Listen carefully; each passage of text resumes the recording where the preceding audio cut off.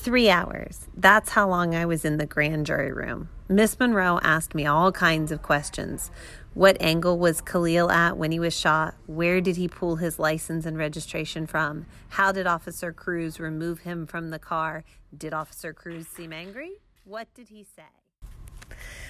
All right. Welcome to this week's edition of the Hate U Give podcast. I am Miss Huff, and this week I am here with Miss Craig. Yay! Thank you for having me. So we are looking now at chapter 20 in part 3. We're looking at where Star is in front of the grand jury and the aftermath of that. So we've reached kind of a crucial point here in the book. It's no longer the build-up. Things are actually really happening. And we're going to do Lectio Divina again this week. And the quote I have pulled out from chapter 20 for it is from page 346. It says, "But all these territory wars got to be put aside somehow. This is bigger than some street stuff. And honestly, all the street stuff got these cops thinking they can do whatever they want." So that's at the point, what's literally happening in this chapter, in this quote, is that Maverick has called Goon to the house. And we have the GDs as well as the king lords that aren't kings, king lords, in Star's house talking through their turf war and how to make their neighborhood safe again and how to not have it be run by violence. So we literally have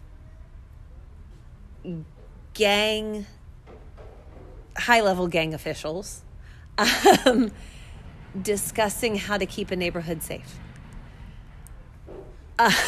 So I think with the next step, looking at what this really represents, I mean, it's kind of like your priorities.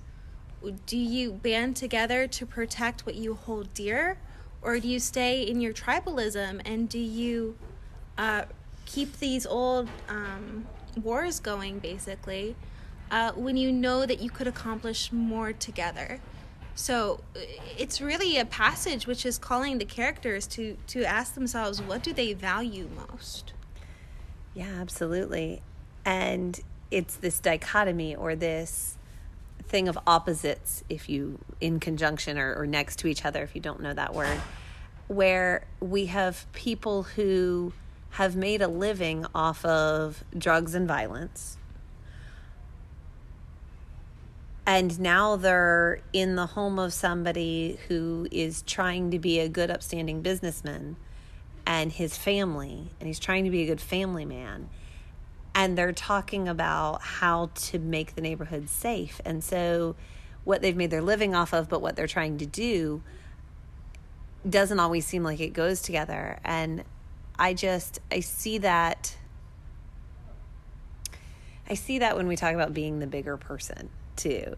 You know, so often we hear about, especially things with like the Me Too movement, and a lot of women in a lot of the circles I'm in, where it's not about if somebody was mean to you before and you're going to be mean to them. It's about showing people what you're really worth by doing the right thing even when it's hard.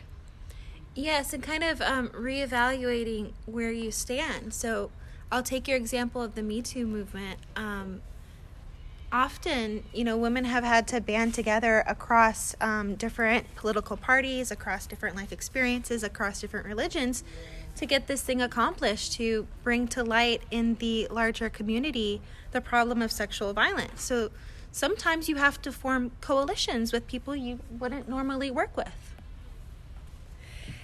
Yeah, the Me Too movement, when it first started, it was just on Facebook, how many people would post Me Too just to see if you had suffered through that. And the people that I saw posting stories came from every walk of life, and it was banding together. And it's the same thing with a lot of what we see going on with the March for Science and the strikes of teachers.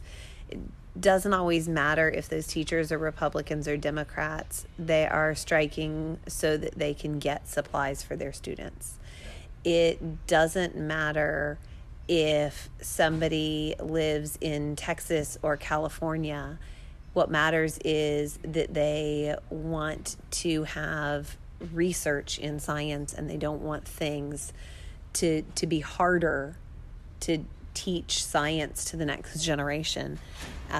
And so we see a lot of people banding together when they wouldn't normally and overcoming differences. And I see that in the world a lot. So I hope to see that here. And let's talk about step 3. In my life, in your life here at Brandon High School, do we see kids banding together? I think that often we do see different factions. So just like in the book, they had these different gangs. But that if you reach down and find, okay, what do I value? What do I hold dear? A lot of students will have similar answers. We value, protecting our family, protecting our friends, having pride in ourselves and our identity.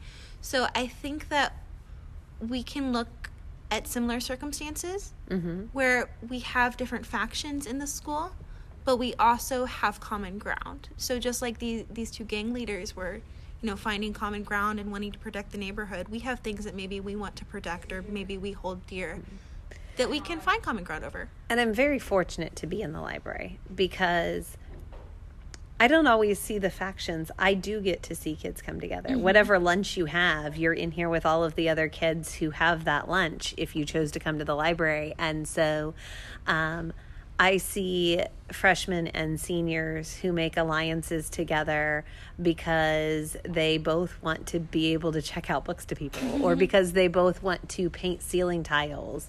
And maybe one isn't so good at painting faces but read this book and really has this vision, and somebody else is a beautiful artist, and so they've invited each other to work together to make the amazing ceiling tiles that I have on my ceiling.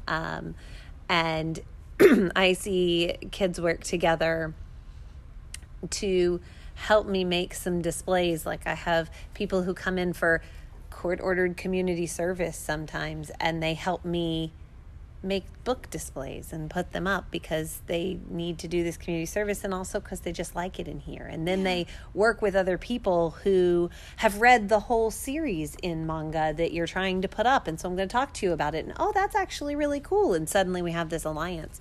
So I get to see kids coming together, and I often don't see the factions. I just see the result of when they have a common goal. Well, I think that's also exposure therapy, right? You might think somebody is really different from you, but when you start working with them on something or when you start talking with them, you find common ground. So the more you're exposed to somebody of a different race, of a different religion, of a different just personal experience, the more that you will find those areas of commonality. Yes. There are so many kids who are fans of Marvel. and I have discovered a lot of similarities by also being a fan of Marvel. And what a nice little call to action too. I think that we should strive to find the commonalities.